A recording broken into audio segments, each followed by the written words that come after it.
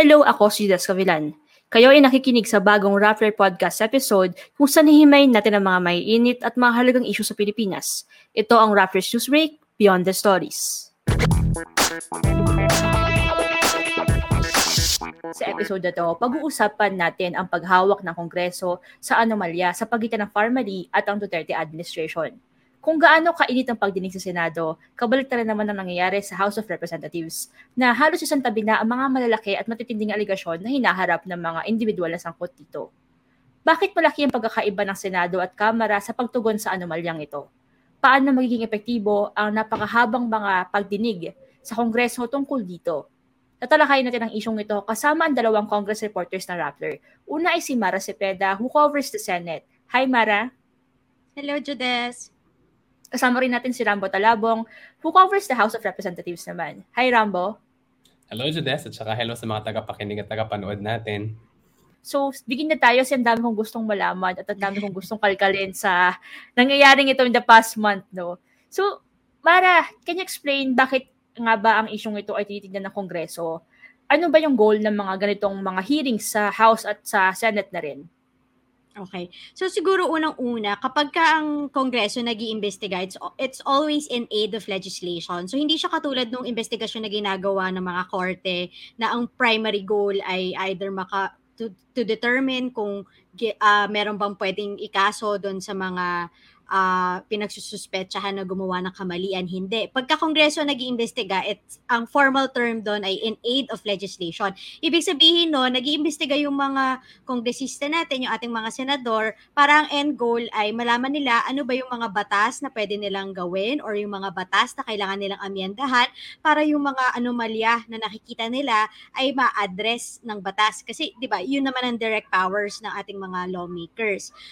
Pero, napaka-important, nagiging very important platform ang mga Senate and House investigations dahil yung at the end of those investigations, nagfa-file yung committee report. Tapos nandun lahat ng findings nila, sworn statements, lahat kasi yung mga testimonies na ginagawa ng mga resource persons, na mga cabinet officials or other government officials na ginagawa doon, sworn statements yun is made under oath. So pwede siyang gamiting ebidensya ng mga abogado pagka nag-file sila ng case or ng government offices pag nag-file sila ng case. So itong issue sa formally, hindi naman kasi talaga formally yung unang iniimbestigahan ng mga senators. Nag-start yung investigation nila after lumabas yung annual audit report ng COA na nagsasabi may 67 billion pesos of unused and misused or essentially misspent funds yung Department of Health pagdating dun sa mga alokasyon sana para sa pandemya na sinasabi kung ginamit ito ng mas tama, di mas maraming buhay yung naisalba. Doon talaga yung nagsimula. Hanggang sa nakita ng mga senador, kasi syempre nag-research yung mga senador natin, nakakuha sila ng mga documents, may mga sarili silang source, nakita nila, teka, may 41 billion pesos pala na i-transfer ang DOH sa procurement service ng Department of Budget and Management. Yung procurement service ng Department of Budget and Management, isa siyang office na binigyan ng authority na bumili ng mga common use supplies na ginagamit ng lahat ng government agency. So, ano lang yun dapat hindi yun malalaking projects talaga. Parang mga simpleng bagay lang dapat, tulad ng ballpen, papel. Pero dahil nagka-pandemic tayo, binigyan ng authority ang PSDBM na mag-procure din ng iba't ibang mga kontrata kasi hindi na rin kinaya ng DOH. So doon nakita ng mga senador na yung PSDBM pala yung nag-sign ng mga kontrata ng Duterte government doon sa pag-procure ng mga face mask, face shields, mga PPEs. At doon na nila nakita na may mga anomalya. Nakita nila na most of the pandemic contracts, 10 billion pesos worth as of, I think, 2021, 8 billion pesos noong 2020, napunta nga dito sa Pharmaceutical Corporation. At makikita natin na kaya may mga anomalies ito. Parang formally wasn't, pagka kasi nakakakuha ka ng big ticket project sa gobyerno, dapat na prove mo na meron kang credibilidad to handle contracts of that amount. Yung formally, bagong firm lang siya, 625,000 pesos lang yung kanyang kapital, pero parang 54 million pesos agad yung kinailangan niyang yung kontrata na na-award sa kanya with the government. So yun yung mga red flags na niraise ng ating government officials. And then they found out that Farmally is linked to all the way to President Rodrigo Duterte dahil yun pala, yung ang financier at guarantor nitong Farmally, nitong supposedly maliit na kumpanya na ito, ay si Michael Yang, na alam natin ay economic advisor ni President Duterte.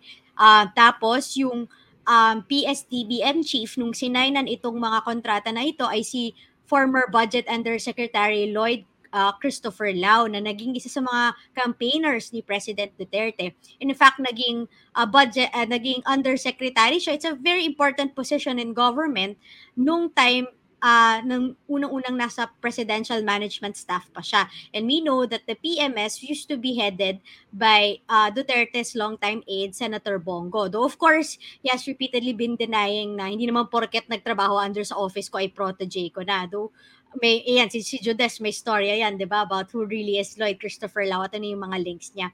So doon na lumalabas at nakikita na ng ating mga senador na ang daming problema dun sa mga kontrata ng Farmally. Anywhere from yun na nga biglang lumobo yung earnings nila to the recently na yung face shields na binenta nila sa gobyerno, explicitly pinalitan nila yung manufacturing date, pinalitan nila yung expiry date. Dapat 2020, ginawa nilang 2021, if I'm not mistaken. At marami pang mga anomalyang na-uncover. Parang ang dami mo na lang nabigay na overview sa nangyayari, pero hindi pa siya yung totally nahahanap or na-discuss sa Kongreso. So, today is Wednesday, September 29. It's been weeks since the hearing started. Ang dami na nangyaring hearings sa Congress, both sa Senate and sa House. So, Mare Rambo, ano yung latest sa mga hearings sa Kongreso tungkol sa isyong ito? At so far, what surprised you sa paghawak ng Congress sa issue na to? Hindi basically sa kung ano yung mga na-describe nila, pero sa paghawak nila mismo ng pag-investigate sa anomalya na to. So, let's begin with Mara. Yung pinaka-latest, yung kaka-mention ko lang kanina, at ito yung, I guess, stunning admission so far kasi yung mga ibang anomalya, napapaamin lang yung mga Farmally officials kasi ginigrill sila ng mga senator. Tapos ito, nangyari din uli, umamin si Crizel Mago na yun na nga, penalitan nila yung expiry date sa mga face shield. And actually, medyo sketchy yung mga events na nangyari after kasi right after that bombshell admission, inofferan siya ni Senate Minority Leader Franklin Drilon as well as Senate Blue Ribbon Chairman Richard Gordon for protection. Kasi kaya naman gawin yun ng Senado, meron silang sarili nilang security at sabi niya pag-iisipan niya. So that was a Friday and then hindi niya binalikan yung committee after that. The Sunday, tinatry ng Blue Ribbon Committee to reach out to her again. Hindi na siya sumasagot. And the latest information that has reached Senator Gordon, sabi niya sa akin, nasa safe house daw ngayon si Crizel Mago and supposedly she has bodyguards. And then, he didn't want to speculate anymore but, he said they're trying to find out sino yung nag-issue ng bodyguard na yon.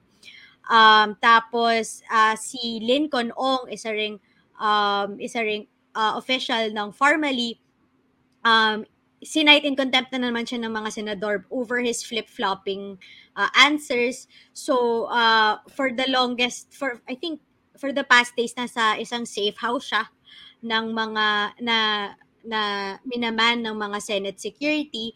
And then initially, he considered speaking to senators in an executive session. Ibig sabihin na executive session, closed-door session yon. So, kahit media, hindi makakanood kung ano yung magiging testimony niya before senators. And supposedly may confidentiality yun eh. So, hindi ni-reveal ng mga lawmakers usually yung mga sinasabi pag executive session. Parang protection na rin for Lincoln Ong kasi ang nakakabangga nun sa mga testimonya niya, mga malalaking tao na, mga malalapit sa Pangulo. Pero eventually, nagsulat siya ng handwritten letter tapos na dinidecline niya yung executive session offer. At ngayon, he's being represented by lawyer Ferdinand Topacio. At sinabi din ni Topacio na actually just today na yung yung revelation kasi na pinalitan yung expiry dates ng face shields, nag-start yon dahil may nahanap na witness si Senator Risa Hontiveros na nakuha nila on video, pero syempre tinago yung identity na yun nga, inutusan sila na palitan. Tapos pina-confirm ni Hontiveros kay Mago during the hearing, tapos sabi niya ang nag-utos daw ay si Mohit Dargani, one of the higher officials in Pharmally. Pero sabi naman ni Dargani, ay hindi ko inutos yan. So parang halaka, sino nag-decide? But obviously, Crisel Mago isn't one of the higher ups in Pharmally. So sinasabi ni Ferdinand Topacio supposedly daw, bribe nung isang abogado sa office ni Senator Hontiveros yung anonymous witness na yon para mag-testify. Of course, Senator Risa Hontiveros is saying, that's a lie. I have the receipts. Sabi niya, literally sabi niya, I have the receipts to prove na yung dating warehouse staff daw na yun talaga yung lumapit sa kanya. Kasi to be fair to Senator Risa Hontiveros, isa siya dun sa mga senador na consistently laging may hawak na mga dokumento at nakakapag, parang pagka siya yung nagsasalita, alam mo, ay may bago tong revelation kasi she really did her homework. So yun yung latest din sa Senate.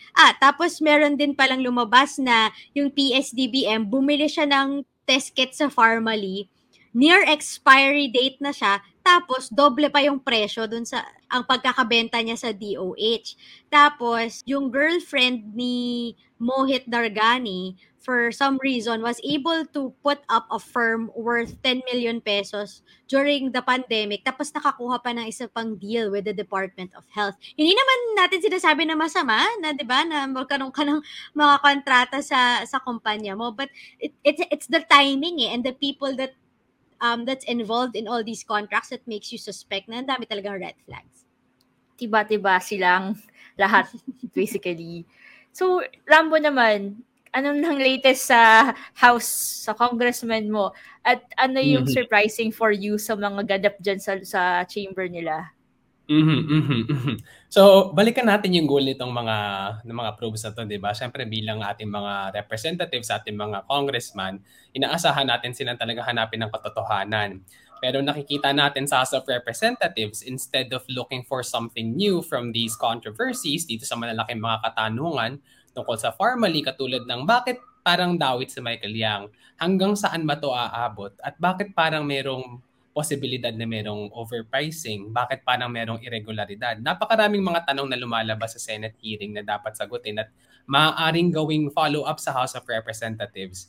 Pero hindi ito sinusunod sa House of Representatives. Instead of the House of Representatives continuing on with the line of questioning that the Senate is pursuing and deepening the probe para mas marami tayong malaman sa kontrobersiya, ang lumalabas, ang House of Representatives ay nagiging parang abogado ni Pangulong Duterte at saka ng kanyang administrasyon. Lumalabas na parang ang nangyayari, sumasagot ang House of Representatives sa Senado. So lumalabas sa Senado, 'di ba? Kinuwento ni Mara kanina lang yung mga aligasyon, yung mga posibilidad ng irregularidad. Instead of the House digging deeper, ang lumalabas ang House of Representatives, sinasagot tong mga kontrobersiya dito na lumalabas sa Senado. At kung pwede kong isa-isahin, napakarami nitong mga, may outline ako dito at sa tingin ko ito rin yung outline na sinusunod ng mga congressman at ito rin yung outline na sinusunod ng Malacanang para sagutin yung mga katanungan.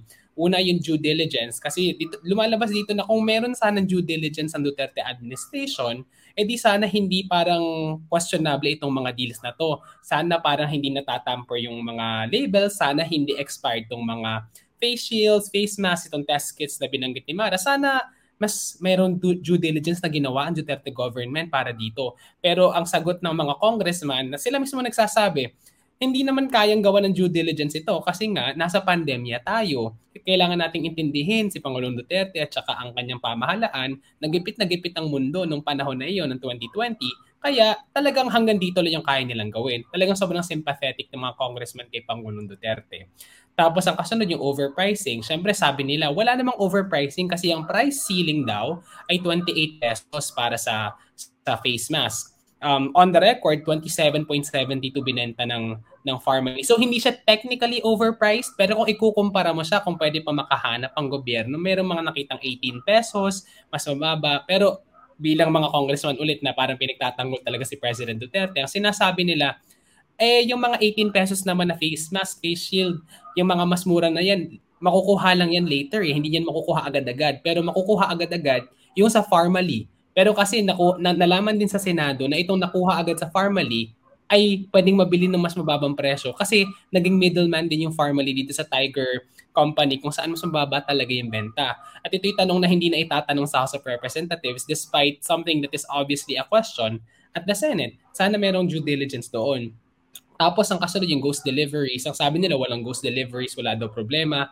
Pero meron pa rin katanungan dun mismo sa House hearing na bakit parang wala pa rin, meron pa rin mga undelivered. Dito lumabas yung question kung may undelivered, nasaan yung hindi pa na-deliver? Pero hindi ito natanong sa House of Representatives. Kaya inaasahan natin siguro bago magsara yung hearing ng House, may tanong nila dito.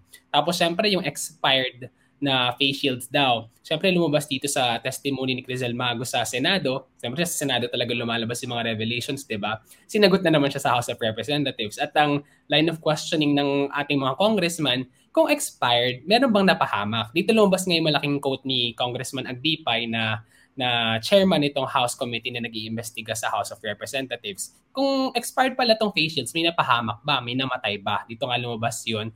Tapos isa pang congressman, si Congressman Johnny Pimentel ng Surigao, kung nagamit naman yung face shields in 2020, anong problema, di ba? Siyempre, hindi nila sinasagot yung katanungan na hindi ba problematic na yung mga tinanggap natin face shield, tampered daw yung labels nun?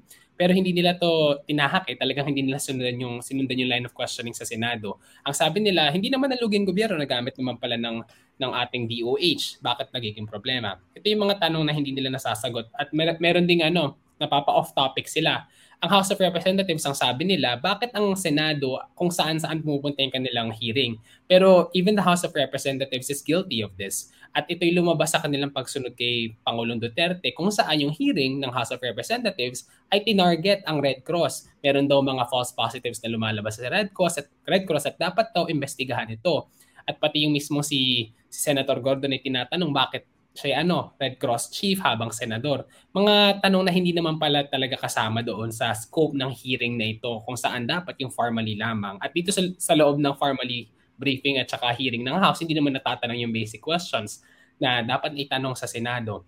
Tapos syempre, si Michael Yang, hindi ganoong kadami yung mga nagtatanong sa Senado as compared to the Senate where they can put these witnesses in a corner, push these witnesses in a corner and ask them hard questions. Dito sa House of Representatives, mas maingat sila, parang mas merong care sila at outright nila to sinasabi na doon sa Senado binubuli yung mga witnesses ng Duterte government. Dapat hindi sila inaaway, dapat nirerespeto ang mga witnesses ng Duterte government. Pero kung maaalala natin ang House of Representatives, meron din siyang kasaysayan ng pambubuli ng mga hindi nila kaalyado. So, dito, in summary sa House of Representatives, talagang paramihan talaga ng oras ay inilalaan sa pagdepensa sa Duterte government.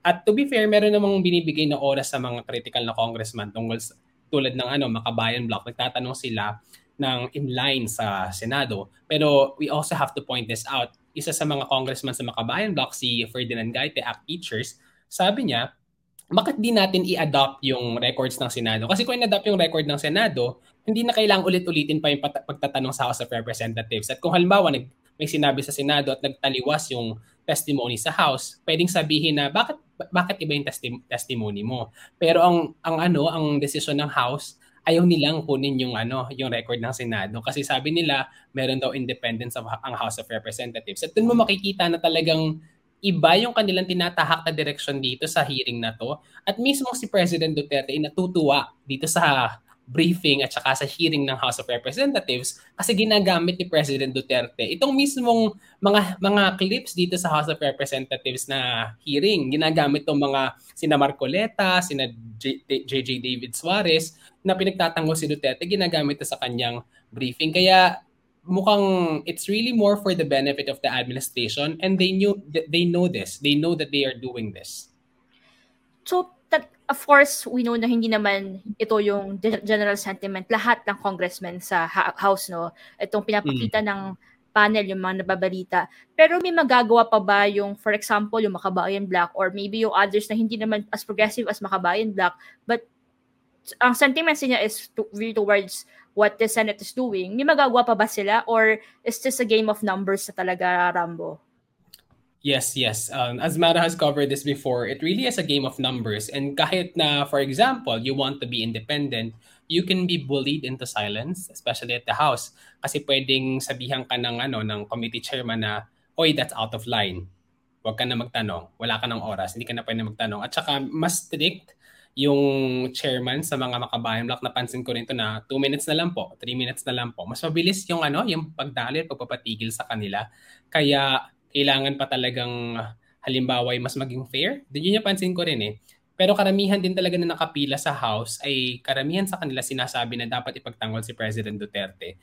At ano rin to political calculation din to sa House of Representatives. Kung critical ka sa administrasyon, maaaring mas kaunti yung budget mo for 2022 and it's an upcoming elections. So kahit na meron tayong minority, meron mga critical na minority sa House, maaaring meron silang internal political calculation na ginagawa para hindi na mismo magtanong dito sa hearing na to at maaaring umaasa na lang sila sa Senado para bunyagin kung ano yung dapat ibunyag tungkol dito sa issue na to.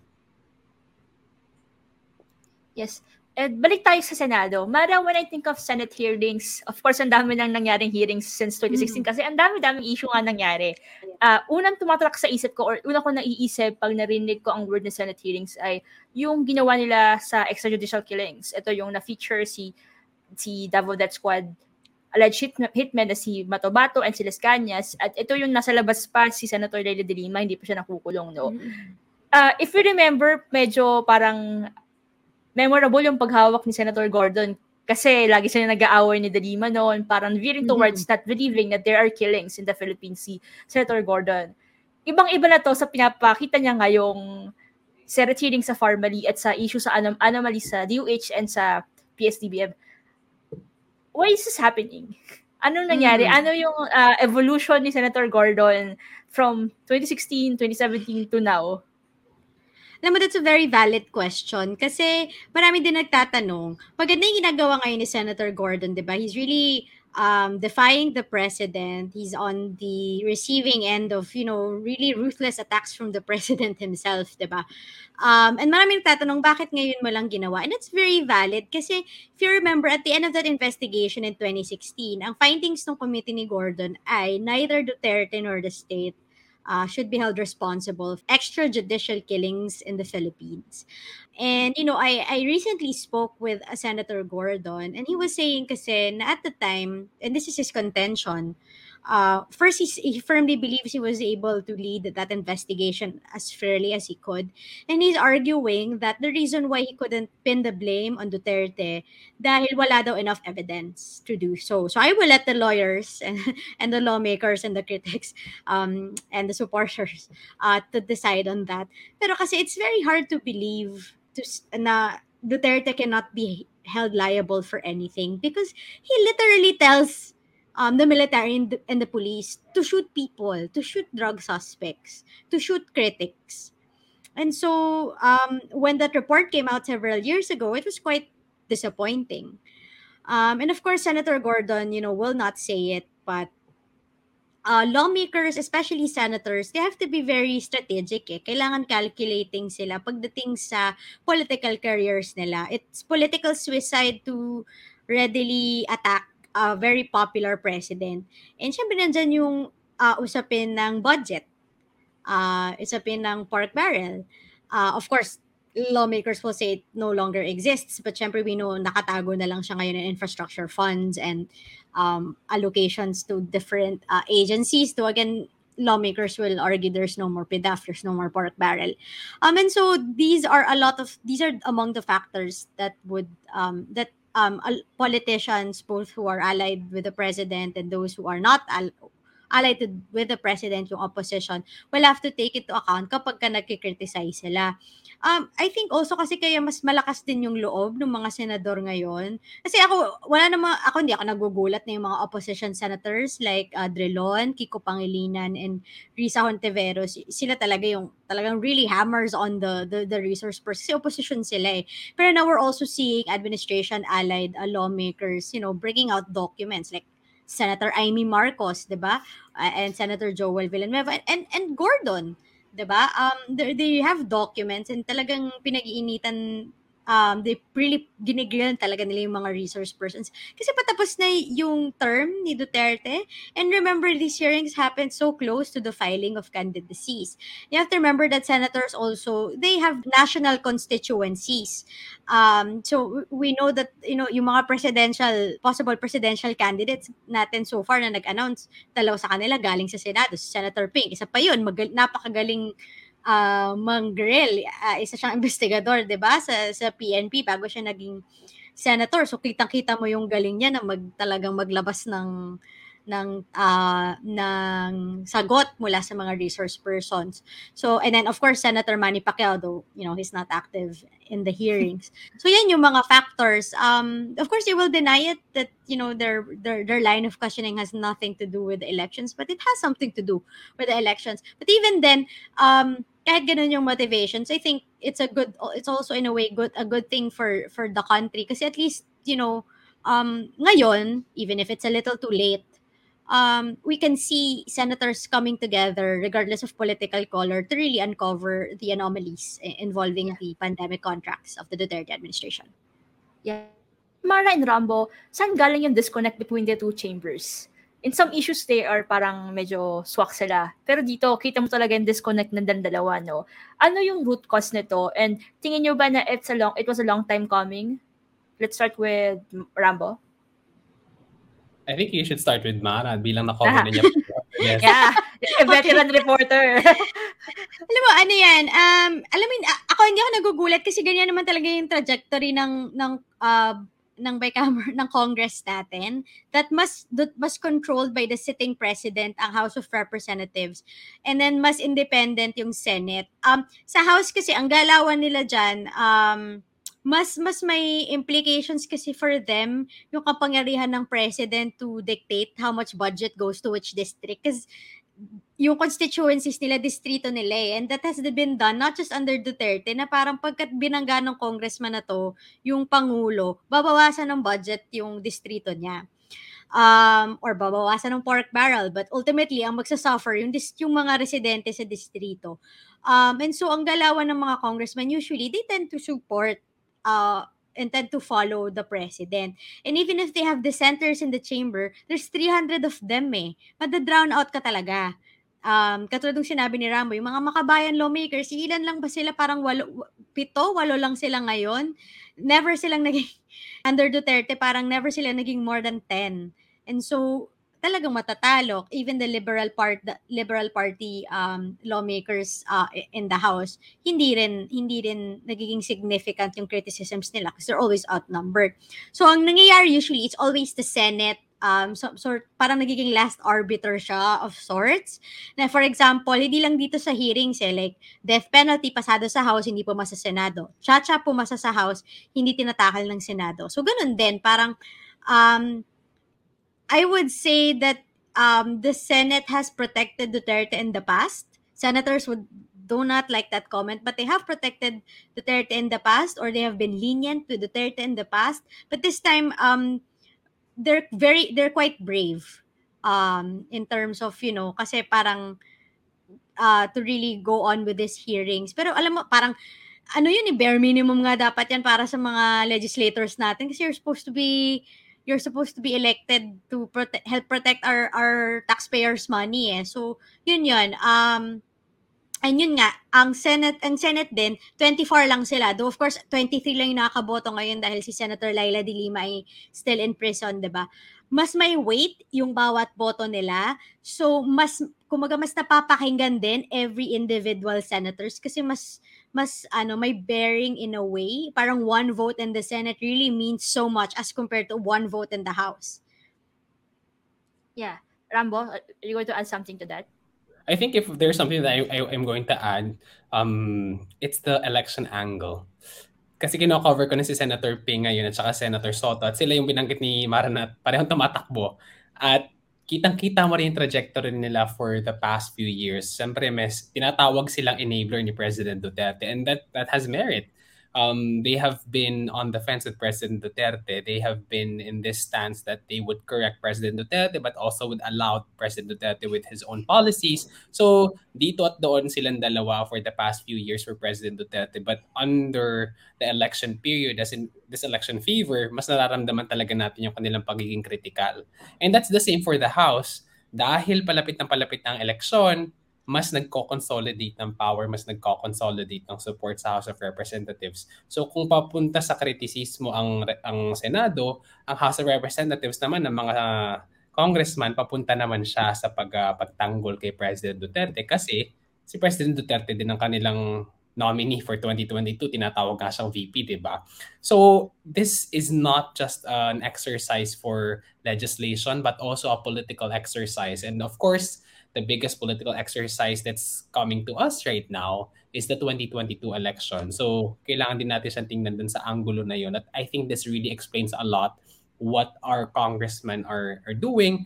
And sa House, damang-dama mo to kay Marcoleta, kay Deputy Speaker Marcoleta, na nominee siya ng PDP Laban na faction ni President Duterte for the Senate. So that would explain a lot because it's also in his best interest to defend this administration since this administration is going to support his candidacy if ever in 2022. And in the Senate, you have independent presenting candidates for 2022. Si Senator Lacson, Senator Soto, they are not calling themselves oppositionists but not non-administration. But that in itself already puts them in a basket that they are not it's not in their best interest to also support the Duterte administration, but also, be more criticizing, be more circumspect by being better senators, by, sinabi nga ni Mara, by doing the bare minimum at their jobs, by presenting themselves as better senators who will not defend the administration. So I think that's also a big factor in all of this, Judes. Yeah. And coming from that sentiments, Rambo and Mara, can you tell me, specifically on the family issue na hinaharap ngayon na dinidinig sa Kongreso, what can happen if they continue na different yung handling nila? Siguro, Rambo, kung ganito pa rin ka-lenient yung ginagawa ng Congress, ang House of Representatives, and Mara, if ganito pa rin yung ginagawa ng House, ano yung effect ito sa Senate? Ano yung possible missed opportunities? Let's start with Mara. I guess the biggest missed opportunity there is hindi mo mafa-follow up yung, the wealth of evidence that senators have been uncovering these past weeks, diba? Hindi mo siya mafa-follow up. Mas magiging malakas kasi yung magiging findings if both chambers have similar committee reports. Alam mo yun? And that would help exact more accountability on the government officials and the businessmen who really misused and misspent taxpayers' money. And yun din ang mangyayari. Magkakaroon in a way na parang clash yung both chambers, which is in a way it's sort of a problem in the legislative branch because usually dapat co-equal sila eh. Dapat they respect each other's chambers. Pero dito sa nangyayari ngayon, posible na magkaawayan sila. Especially sa trajectory ng lines of questioning sa House na kino-question nila kung ano yung mga nahahanap ng mga senador. Because, usually kasi dapat hindi nila pinapakialaman. I think that's some sort of the general understanding. So, yun din, parang masasayang yung efforts ng mga senators kasi obviously President Duterte would rather prefer and endorse or kumbaga promote in public kung ano man yung magiging findings ng House. And even if napaka-bombshell ng mga hinahanap ng senators, we might not be able to find or expect, maybe we shouldn't expect any significant action in court or in administrative cases stemming from kung ano man yung mga findings ng senators until after, the next administration, assuming of course hindi kaalyado ni President Duterte yung magiging pangulo. So yan yung isa sa mga magiging missed opportunities. And yun na nga, parang dati yung mga iba kasing mga pandemic probes na ginagawa pareho ng both ng House and Senate, they used to build on each other's questions. Ngayon parang countering each other yung nangyayari, or at least in the side of the House parang parang abogado sila nung mga ng mga resource person sa Senate. So for me, weird yun, and dapat hindi yung ginagawa ng mga lawmakers. But what can you do? It's a Duterte allied house. Rambo? I think what I'm worried with this is, kasi kinover ko rin pareho yung mga hearing na yan. Iba talaga yung realidad. They have a different reality. When you cover the House, there's a set of reality that you have to absorb. When you cover the Senate, it's a different set of reality, different set of facts that they're operating. Of course, the House, they're operating against the reality in the Senate, against the set of facts in the Senate. But once you have these two realities existing in parallel and colliding with each other, ang kinatatakutan ko, it's just so noisy that it would only result to polarization. Halimbawa, supporter ako ni President Duterte, I would just tune into the House of Representatives. If I'm not pro-Duterte, I would just tune into the Senate without just understanding the critical aspects of the probe. Kasi we have to also admit it's the Senate's probe is not perfect, right? Meron pa rin mga suspicions lang, and pinopoint out to sa House. And I think dito sa pagkakaiba ng dalawa, at hindi pag-agree sa isa't isa. Kung naglabas ng report ang House at naglabas ng report ng Senado, kasi yun naman talaga yung kanilang goal, di ba? Meron silang committee report by the end of this. People can stick to the facts that they want to appreciate. And of course, not only the people, the voters, but also the politicians. President Duterte would most likely believe the committee report of the House.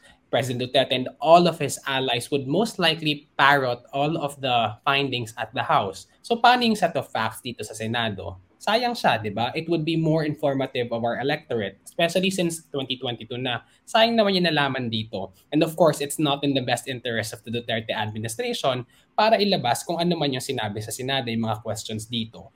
So I think it's a very Rappler analysis, but mas mapapakain nito yung disinformation at saka misinformation machinery. Siyempre, yung ugat-ugat sa social media, mas lalabas dito, siyempre, mas i-amplify nila yung mga sound bites dito sa House of Representatives, itong set of facts dito sa House of Representatives, instead sa Senado. Kaya, hindi ako magugulat, halimbawa, may makikilala tayong mga tao, kapwa Pilipino na tatanungin natin, uy, bakit parang merong kontrobersya na nangyayari sa Senado? Bakit parang merong problema sa ating procurement nung panahon ni Duterte administration? Baka may alternate history sila na, pero dun sa House hearing, itong sabi nila di ba?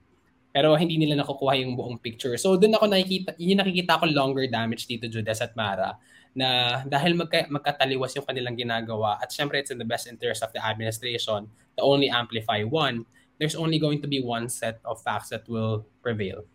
Yeah. And Mara, parang ang situation ngayon ay very against a stronger action from Senate. Speaking of like a complaint or possible charges. Pero at this point in the context that we are in, at the arsenal na meron ngayon ng Senado, kasi nga of course it's a Duterte administration versus them, how can the Senate make the most of these hearings? How can they further boost yung pag-investigate nila sa formally para hindi naman mabaliwala yung magagandang line of questioning nila? Kahit parang alam natin na hindi posible ngayon yung magkakaso. I think they should just continue with the investigations as long as they find something worth raising and worth letting the public know. Kasi yung iba parang may mga times na nakakat yung hearing short because either there's a threat from the powers that be or something like that. Dapat hindi magpatinag yung Senate. Kasi even if, we have we question their motivations also. Ultimately, it's still rooted in the elections. But one thing to look at it is, okay, ngayon, may mas lakas ng loob na silang bumangga kay Duterte.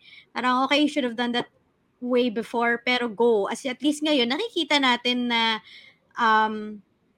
madaming mga anomalya. And I think the senators should just keep at it. They should not be deterred by Duterte's nightly attacks against the chamber. And so far okay yung ginagawa ni Senate President Tito Sotto kasi he's been protecting the chamber. And of course Tito Sotto is very calculating also because he's running for vice president. Pero so far, pagka hinihinga namin siya ng reaction in defense of the chamber or in defense of his colleagues in the Senate or Senator Gordon, he's there protecting them. So that's something that we expect the leader of the Senate to do. So that's very good. So yun, dapat hindi nila itigil just because may na-atake na sila ni President Duterte. And their committee report really needs to be as bombshell as the revelations. Talagang wag silang magpipigil if they recommend filing of charges. as high, they should recommend the filing of charges as high as they can, realistically could, given the evidence that they have. Kasi parang if they do not recommend the filing of charges, edi syempre, it's really, wala ring patutunguhan. And I think they should also, but I think importante din that they also address legitimate concerns, for example, raised by President Duterte regarding Red Cross and its pandemic relief drives, yung mga nire-raise na controversies at Senator Gordon. Though I'm just not sure if those hearings are the proper venue to address those concerns. Kasi syempre, kaya yung ginagawa ni Duterte para yung hearing hindi na yung formally pag-usapan na lang si Senator Gordon at yung pag-respond niya. So, yun, I think, long story short, I think the senators should just keep at it, and Filipinos should keep watching kasi pera nyo yan eh. And the thing is, the biggest tragedy here, corruption, we do not like corruption at any point in time, but it's criminal at this point. Kasi pandemic, literally people are dying, and we can see here that there are businessmen, there are officials who apparently are getting kickbacks, diba? As people lay dying in their hospital beds, or worse, they're not even able to get a hospital bed kasi nga kulang yung pera sa ating health system. That's the tragedy. Yeah. Tragedy there. Sorry. Yeah. And Rambo, may pag-asa pa bang mag-turn around ang nangyayari sa House ngayon, or magkaroon ng power yung mga minority congressman na ang sentiment niya ay mag-investiga pa further, or mas tutukan yung mga nangyayari, or medyo hopeless case na sila at this point in time? The quick answer is no, Judes. Wala na silang kapangyarihan kasi by their definition, minority sila. And in the House, it's all about numbers. The majority is, allied with President Duterte. So they will stick it out with President Duterte. At babalikan ko din yung sinabi mismo ng chairman ng committee na ito na nag-iimbestiga sa House of Representatives, si DIWA Representative Michael Aglipay. Sabi niya mismo na sinimulan niya tong hearing na to dahil naiinis siya sa hearing sa Senado. Hindi daw ganun dapat yung hearing. Dapat daw mas sympathetic sa mga administrasyong, sa mga opisyal ng administrasyon. Dapat daw yung line of questioning mas understanding at mas fair daw dapat kay President Duterte, at dapat hindi siya dinadawit sa drugs. So alam mo na kung anong patutunguhan nito, kung ito yung opinion ng chairman. Sinusubukan niya maging fair, and to be fair to him, binibigyan niya ng oras ang Makabayan Bloc at saka mga minority congressmen. But most of them, I think all of them really are just Makabayan congressmen who have been interpolating that is pretty much in line with the Senate. Siguro Makabayan Bloc, and I'm pretty sure the Makabayan Bloc, let me correct myself, I'm pretty sure the Makabayan Bloc will continue on with their line of questioning. Pero they can only do so much. Diba? Sabi nga ni Mara, they're just 7-8 people at the House of Representatives, at ang mga nagtatanong lang naman sa kanila, 2 to 3, kasi 2 to 3 lang naman yung makakapasok dyan sa committee na yan bilang members of the minority. And once the committee report is going to be prepared by the House of Representatives, syempre bilang minority voice ka, hindi ka rin mapapakinggan. And ang makikita natin sa mga conclusion, ang magkakagawa lang yan ay syempre yung mga congressman din na nasa kapangyarihan. At itong mga congressman na nasa majority ay pro-Duterte, sina Congressman Marcoleta, Congressman Johnny Pimentel, Congressman J.J. Suarez, yung mga the same congressman na nakikita natin sa address ni President Duterte na ginagamit yung mga soundbite nila in defense of President Duterte. So kung ano man yung ilabas ng mga critical na congressman, it would be for the sake of having it on the record, for the sake of, the principle of having it on the record for people to know and to point out that, okay, there is another set of facts that you should know about, another set of facts in the Senate that's being talked about, that's not being talked about in the House of Representatives.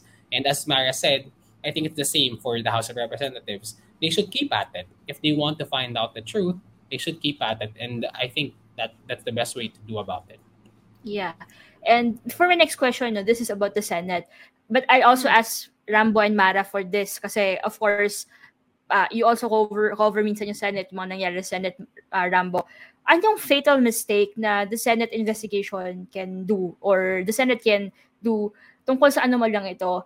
Are you afraid na biglang mag-cower in fear yung mga ibang senador, lalo na yung ginagawa ngayon ng Presidente kay Gordon? And ano natin nangyari kay Senator De Lima? If Duterte continues this attacks, especially in the context of the election, lalo na maraming mga senador ang re-election or mas higher position nga, sabi nyo kanina, are you afraid na they will do something in the opposite direction just to save themselves?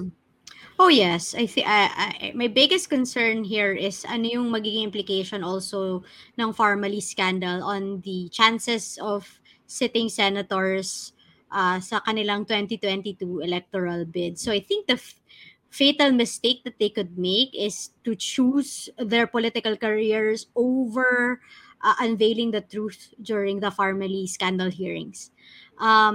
And so obviously, I'm referring to the senators who are seeking either re-election or seeking higher office in 2022. Kasi feeling ko, pagka nag-file na sila ng candidacy, target na sila. Magiging target na sila ng attacks. So Duterte might not stop the investigation anymore, but what he will do instead, or his allies will do instead, is do black propaganda or hurt the campaigns of the senators that are asking hard-hitting questions. And that's going to be the fatal mistake if they decide na, you know what, this hearing is not worth it anymore. I'd rather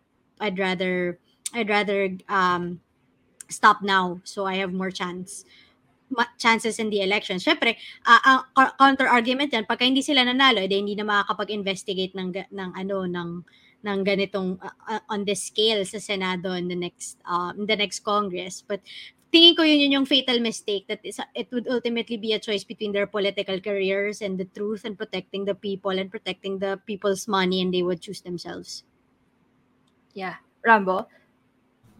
I don't think meron sila makakommit na fatal mistake dito, Judes, because I think they're pretty much resolved. Yung mga congressman, for example, sa minority, they know what's at stake if they question President Duterte. Marami silang budget na mawawala, and we see that already. They are not questioning yung mga members sa minority. Yung Makabayan Bloc lang talaga nagpapakita na lakas ng loob na mag-question, and they already are used to it. Sila na yung mismong I think sila na yung mismong pinaka-ina-atake ni President Duterte. Lowest of the low is what I was about to say when it comes to experiencing the House. Lowest of the low na sila when it comes to the tier for President Duterte. Kasi ina-atake na sila, tinatawag na silang terorista. So, what's it to them if they criticize the President and the administration? Siyempre, I think an unlikely mistake that congressmen would make is to stand up to President Duterte, turn this hearing around, be more critical of the Farmally issue, but I doubt that would ever happen. Yeah. And for my last question, let's turn it to the public naman. I always end my episodes with a call to action. So, Mara and Rambo, what can the public do now aside from actually observing lang, nanonood lang, nagsusunod-sunod ng tweets, especially ngayon na pa COC election na, COC filing na, so baka masyadong maingay na or masyadong mangyayari na, what they can do to make sure na hindi mag-slip into to devoid itong mga nangyayari sa Farmally. Let's begin with Rambo. Okay. A lot of things. They can do a lot of things. First of all, I mean, in-announce na ito kanina, COMELEC has just extended the voters registration. You can exercise your political power for 2022. What you make of this hearing can be exercised in 2022. Ano ba yung nakita nyo? Maganda ba yung paggawa ng Duterte government dito sa pandemya to? Ayos ba yung handling niya? You can cast your vote in 2022. And if something that's more urgent, something that can be more felt right now, especially at the House of Representatives, talk to your representatives. And you don't have to call them kasi manual at puntahan yung kanilang opisina. But even just commenting for their Facebook lives, even just expressing your opinions on social media, pagpapakita na, uy, parang mali po yung ginagawa niyo, congressman. At marami ako nakikita ganito mismo dito sa House of Representatives, sa hearing natin, sa lives natin sa Rappler. Marami nagko-comment na mga tagapanood sa Rappler, sinasabi parang mali yung ginagawa sa House of Representatives. At napapansin to ng mga congressman. Kaya they're put on the defense. At as in dito mismo sa mga hearing ng House of Representatives, they have taken this stance na defensive. Sinasabi nila na contrary sa sinasabi sa social media, ang aming probe ay independent, ang aming probe ay hindi para kay Pangulong Duterte. Pero kasi kita mo rin naman ang katotohanan na pino-point out ng mga commenters. At siguro mga botante rin kayo.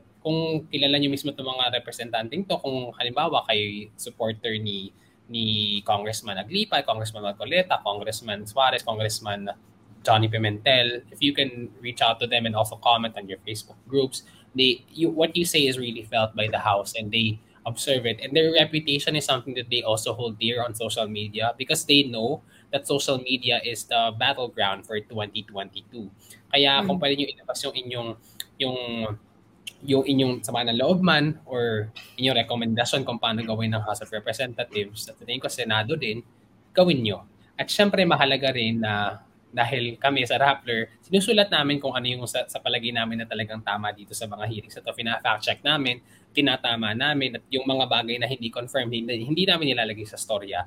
Kaya kung pwede namin pakiusapan kayo, i-share nyo yung mga storya namin kasi ito'y pinaghihirapan din namin gawin. At kahit itong mga stories na ginawa ni Jodes, i-share nyo rin para mas lumabas itong katotohanan at saka yung mas nasasalang mga facts. Kasi itong mga hearings sa House at saka sa Senado, oras-oras to eh. Napakaraming oras to at saka sumasakit talaga yung ulo namin kako-cover. Kaya itong mga story na filter na namin yung katotohanan, yung facts at na fact check na namin, sana may i-share nyo para rin mas informed yung mga tao at mas alam nila kung ano nangyayari para siguro sa 2022, mas informed sila kung ano ba dapat yung gawin nila at kung paano ba talaga ang tamang pag-manage ng pandemya ng gobyerno. Yeah. Mara? Very well said na si Rambo and alam mo dadagdagan ko na lang. Siguro ay dadagdag ko na lang diyan is kung meron kayong posibleng tips or leads, you know, in pandemic contracts, mga anomalies or may mahahanap pa kayong tip or meron kayong relevant information that you think should be raised during the hearings, then reach out sa mga senador natin, dun sa mga opposition senators and other senators who have, you know, really been asking excellent questions during the hearings. Or you can reach out to Rappler and tell us so we can, you know, write about these stories and vet the information, lalo na if it's really something that, you know, is the truth and verifiable and should something the rest of the public should be aware of. And again, I think it's very important also for me to emphasize, if you do not want scandals like this to rock our healthcare system or our government in general, then please register for the 2022 elections and vote for leaders who you know will handle our pandemic response in a more efficient, cleaner, more honest and transparent manner than what it is right now. Yes, thank you, Marda and Rambo. Before we end this episode, gusto kong basahin yung mga comments ng ating mga viewers today, no? Mga nanood sa atin sa Facebook, sa YouTube, and sa Twitter. Sabi ni Enrique Bugarin, the Senate of the Philippines is investigating in aid of the Filipino taxpayers, while the lower house or the House of Reps is investigating in aid of Farmally. So, yun yung takeaway ni Enrique Bugarin sa mga nangyayari ngayon sa difference ng handling ng House and Senate. Sabi naman ni Cesar Buchoy, wala rin mangyayari dyan basta't ang katotohanan na waldas ang pera ng bayan. So, yun nga, kahit ano yung mangyari, kahit anong pasikot-sikot na gawin ng mga congressmen, ang end talaga dito, ang root issue dito ay nagastos ang taxpayers money sa hindi dapat paggastusan in the middle of a pandemic. At sabi nga ni Mara, it's criminal things in the middle of a health crisis na marami namamatay dahil kulang sa resources ang public hospitals, ang public social services. So, yun din nasabi ni Loreto last year na abuse taxpayers money. So, ang dami-daming sentiments ng ating mga audience tungkol sa nangyayaring anomaly ngayon sa Farmally at sa Duterte government at sa investigation ng Congress tungkol sa isyong ito. Kung gusto nyo dumagdag pa sa mga opinions na to or gusto nyo makahanap ng ibang tao na pwede nyo makadiskusyon tungkol sa nangyayari sa bansa, pwede kayong sumali sa Rappler Room sa Facebook. Dito yung mga general information or discussions about the issues in the Philippines. At sabi nga nila, Mara Trambo kanina, importante na makisama tayo sa discussions, especially in the coming elections. Dahil nga, nakasalalay dito yung future ng Philippines at saka yung, hindi lang future ng Philippines, but also yung mahihit na ito. Kasi nga, importante kung sino yung mag-lead ng next administration sa kung anong patutunguhan ng mga possible cases related to farm anomaly. So, pwede sila sumali sa Facebook group ng Pitch Vote. Nasa screen natin yung link para sa discussions anything related to the elections. So, thank you so much, Mara and Rambo, for joining me today, this evening. Ang daming kong questions at nasagot nyo naman lahat. And alam ko maraming tututunan yung mga audience natin tungkol sa not just how the Congress handles this issue, but how the House and Senate work in general. Pagdating sa outside siguro sa legislation process kasi alam natin diba puro baka nag-draft na sila ng bills, nagpapasa ng mga bills, nanghihingi ng pera mula sa government pero meron silang ibang function din na if they use it right, ay pwedeng makatulong, makaiwas sa corruption. So, thank you so much guys for joining me today. Thank you, Judas. And thank you to our viewers. Thank you, listeners, for tuning in. If you would like to be updated on this and other issues, huwag kalimutan na i-follow ang Rappler and Newsbreak sa Facebook, pati na rin sa Twitter. Kung gusto mo ng access to exclusive content and events, pwede ka sumali sa Rappler Plus. Kung meron ka namang gusto na topic that you think we should discuss in our podcast, pwede kang mag-email sa investigative@rappler.com. Again, I am Judas Gavilan, and this is Newsbreak, Beyond the Stories. If you enjoyed this podcast, help us continue to do what we do by contributing to Rappler. You can support us by making a donation of any amount through rplr.co/supportrappler. That's rplr.co/supportrappler. Or click on the link in the description. Your donation directly supports fearless, independent journalism in the Philippines.